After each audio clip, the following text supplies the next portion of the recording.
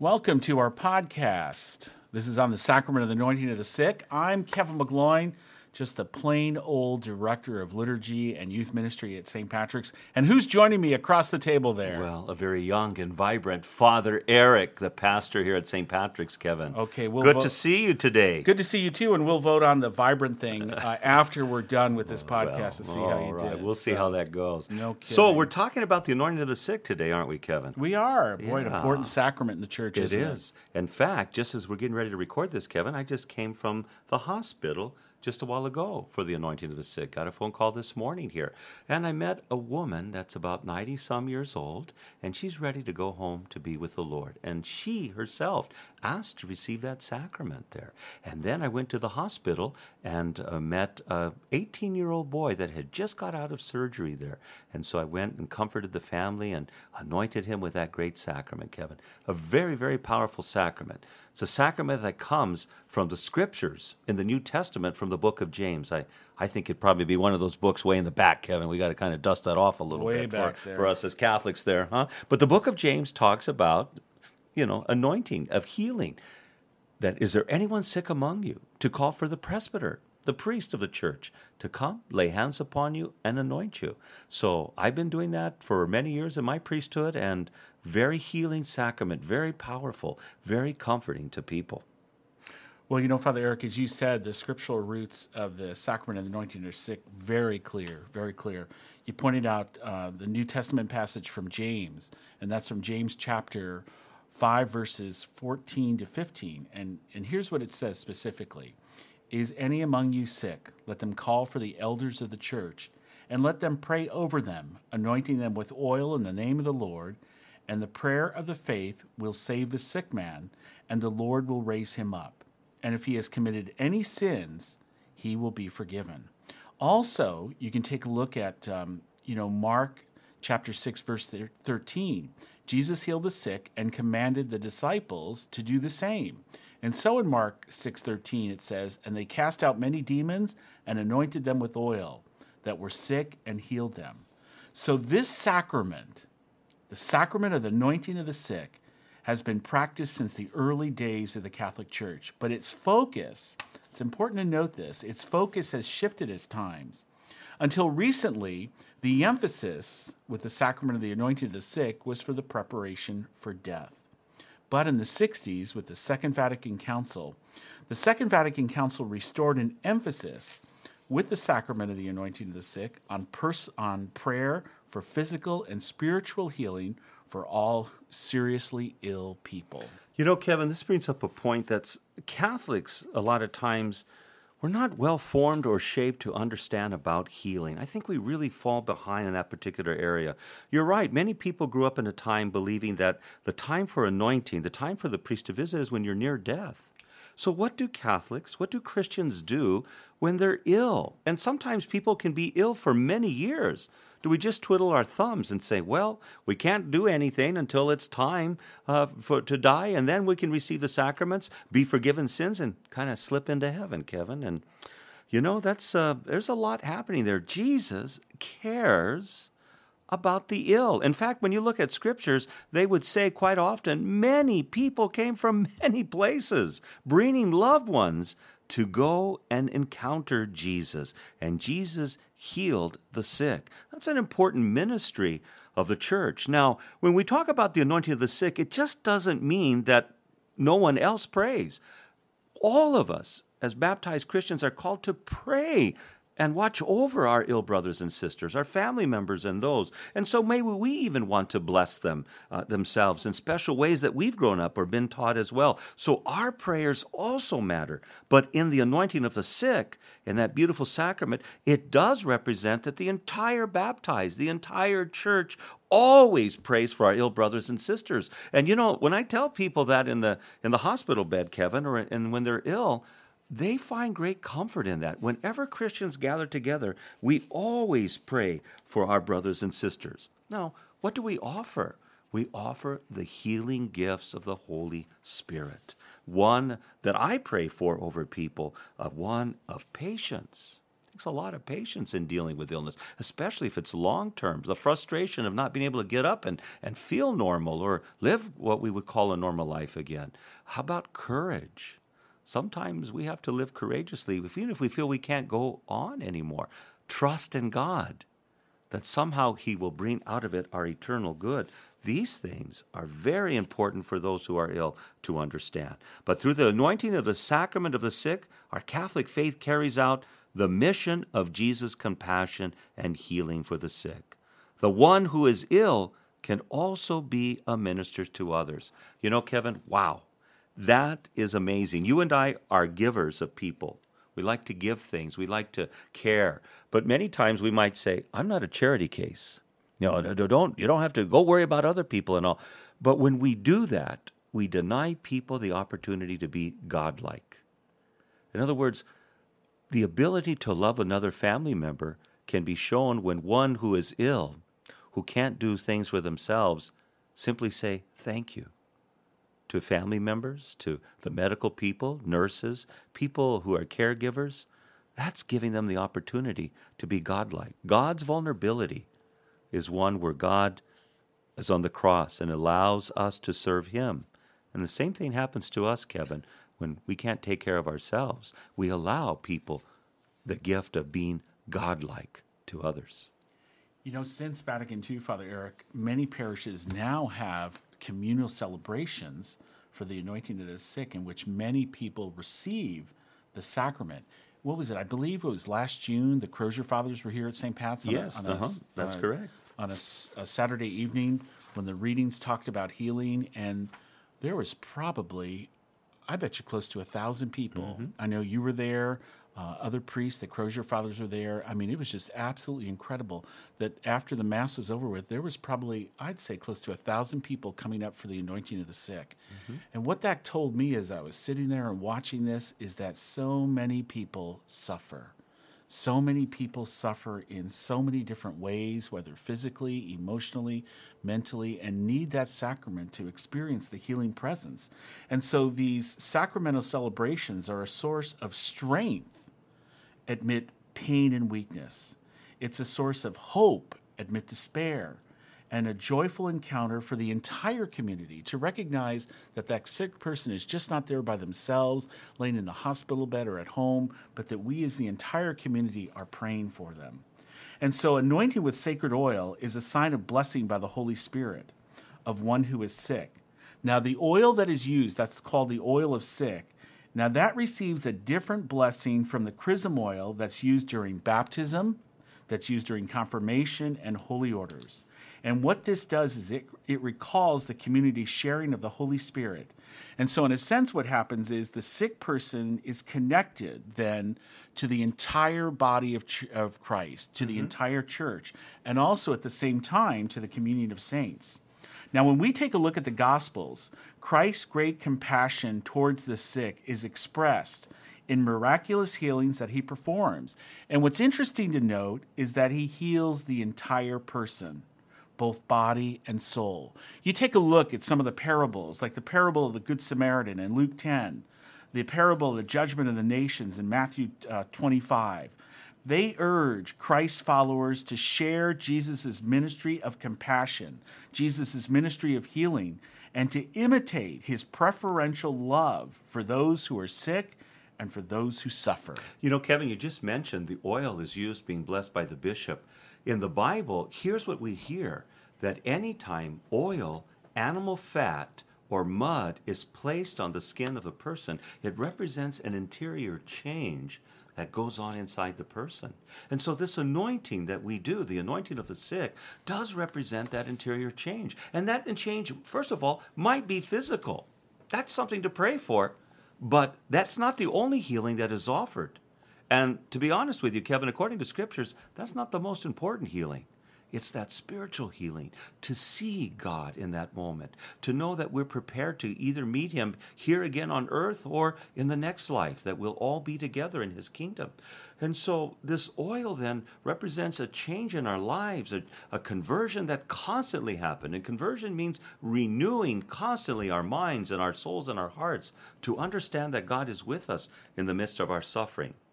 There's a real strange prayer that the church prays over people that I think is hard to understand but is very powerful. It says, Lord, may this person know that they have been chosen to be a saint by sharing in the suffering, but joining it for Jesus' suffering for the world. In other words, are we chosen to suffer? Well, not literally in the sense of saying, today I think I'm going to send somebody some suffering and just test them out and all. It's part of our human condition that we do get ill. That's part of our consequences of living here in the world and our humanity. But what we do in our suffering, it's not useless. It's not just cruelty. It is done in union with Jesus' suffering. Jesus embraces the cruelest thing that humanity could do, to kill another person in the crucifix, through the crucifixion, the most painful way a person dies. And what we do is that we join our suffering with his for the salvation of the world. Suffering is redemptive when done in union with Christ. Without Christ, without knowing that God is with us in that minute, then suffering is cruelty and inhumane and pure stupidity. We have meaning. We don't glory in suffering. We don't look for it and say, oh, look at me, I'm suffering and all. But when it comes to us, we embrace it with courage. We embrace it to say, Lord, make some sense out of it. Use it for your will. Teach me and others what we're to learn from this suffering. And so that's how we become saints, in union with Jesus' suffering. We aren't alone. We don't do this by ourselves. And like you were saying, Kevin, it's a communal gathering and journey together. And part of that, Father Eric, that communal gathering and journeying together is those people who minister to the sick as well. Those people, those who also work to secure decent health care for all, they become a living sign of Jesus Christ and his church in showing love towards those who are sick and suffering. Now, while it's possible that the sacrament of the anointing of sick, Father Eric, it could bring physical healing, the anointing of the sick is primarily about the healing of hope and of the spirit. And above all, the sacrament allows the person who is ill to unite themselves more closely to Jesus' life, death, and resurrection, Jesus' passion. This suffering, the person who is suffering, it gives them new meaning. It gives them participation because they are more closely connected to Christ's passion. It gives them a participation in the saving work of Jesus Christ. And let me tell you, this is a powerful witness that is good. It's holy for the entire church. You know, you and I, Kevin, will probably remember when Pope John Paul II was alive, and how vibrant he was in the late 70s and early 80s there. Of course, in fact, he even yes. came to Phoenix. He did. And you served for him, too, I think. did. You held a book for him. Yeah, I did. I think he said you were the best book bearer he ever saw. I think he did at all say the that, liturgies. yes. Yeah. And you know... He didn't say that. But he was very vibrant. He was athletic. He was a skier. But toward his later years, after being a pope for about 25 years or so, he was very ill. Very frail. And yeah, very frail. And you know, it was really hard, to be honest with you, watching him on TV, trying to lead.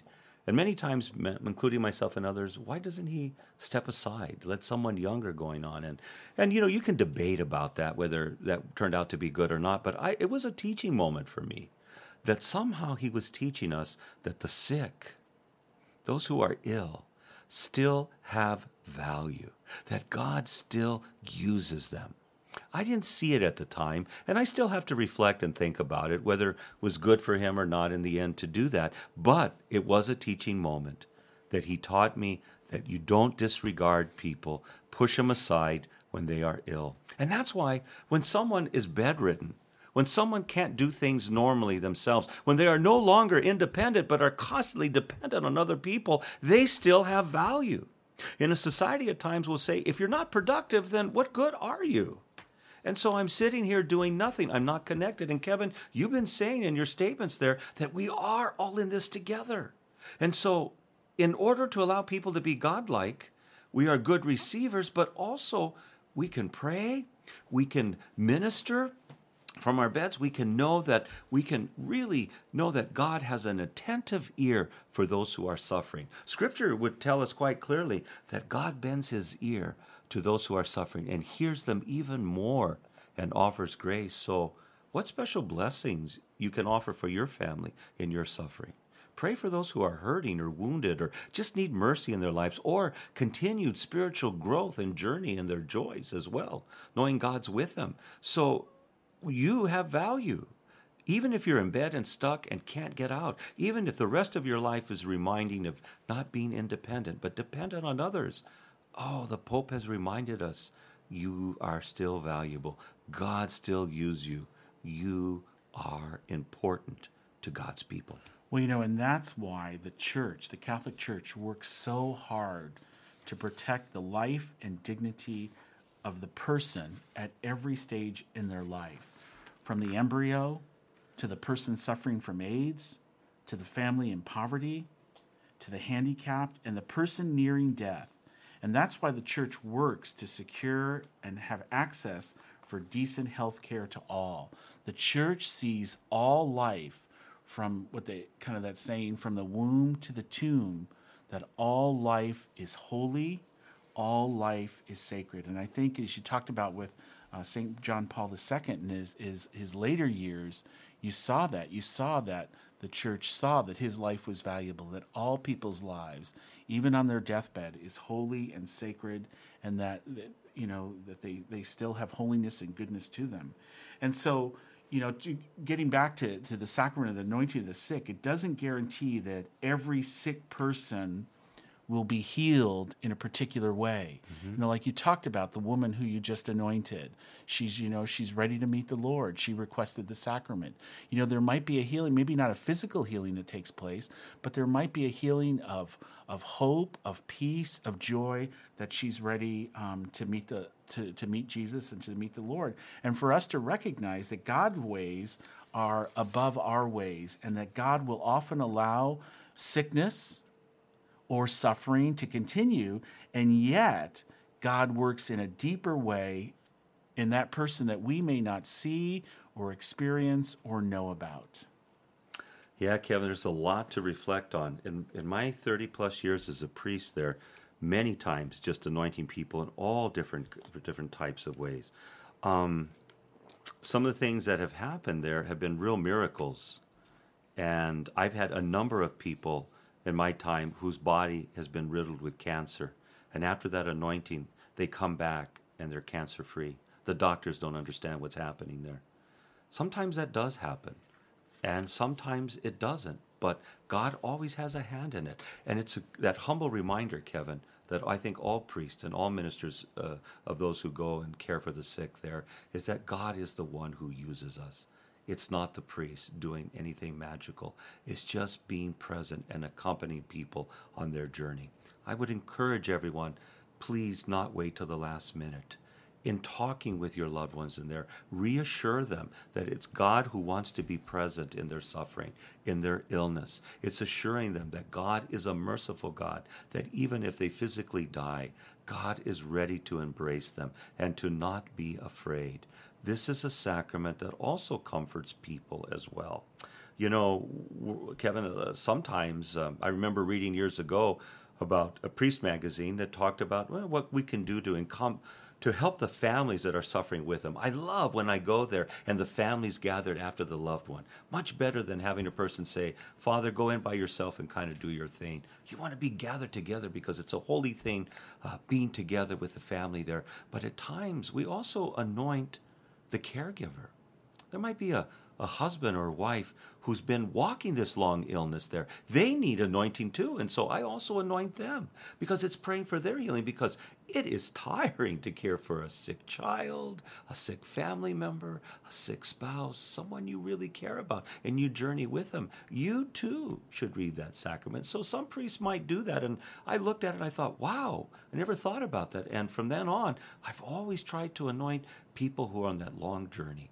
So if you can encourage them not to wait till the last moment, thinking that it's only meant for death, but that God wants to be with them now, always try to be positive, and I'm sure the priest will help you. Here at St. Patrick's, Kevin, people can ask for this sacrament anytime, after any Mass. Myself and other priests that are here, we're free when people come. And our parishioners have been taught about it and well-trained that afterwards they even bring their family and friends, parishioners, into the sacred room where we anoint them. They get it.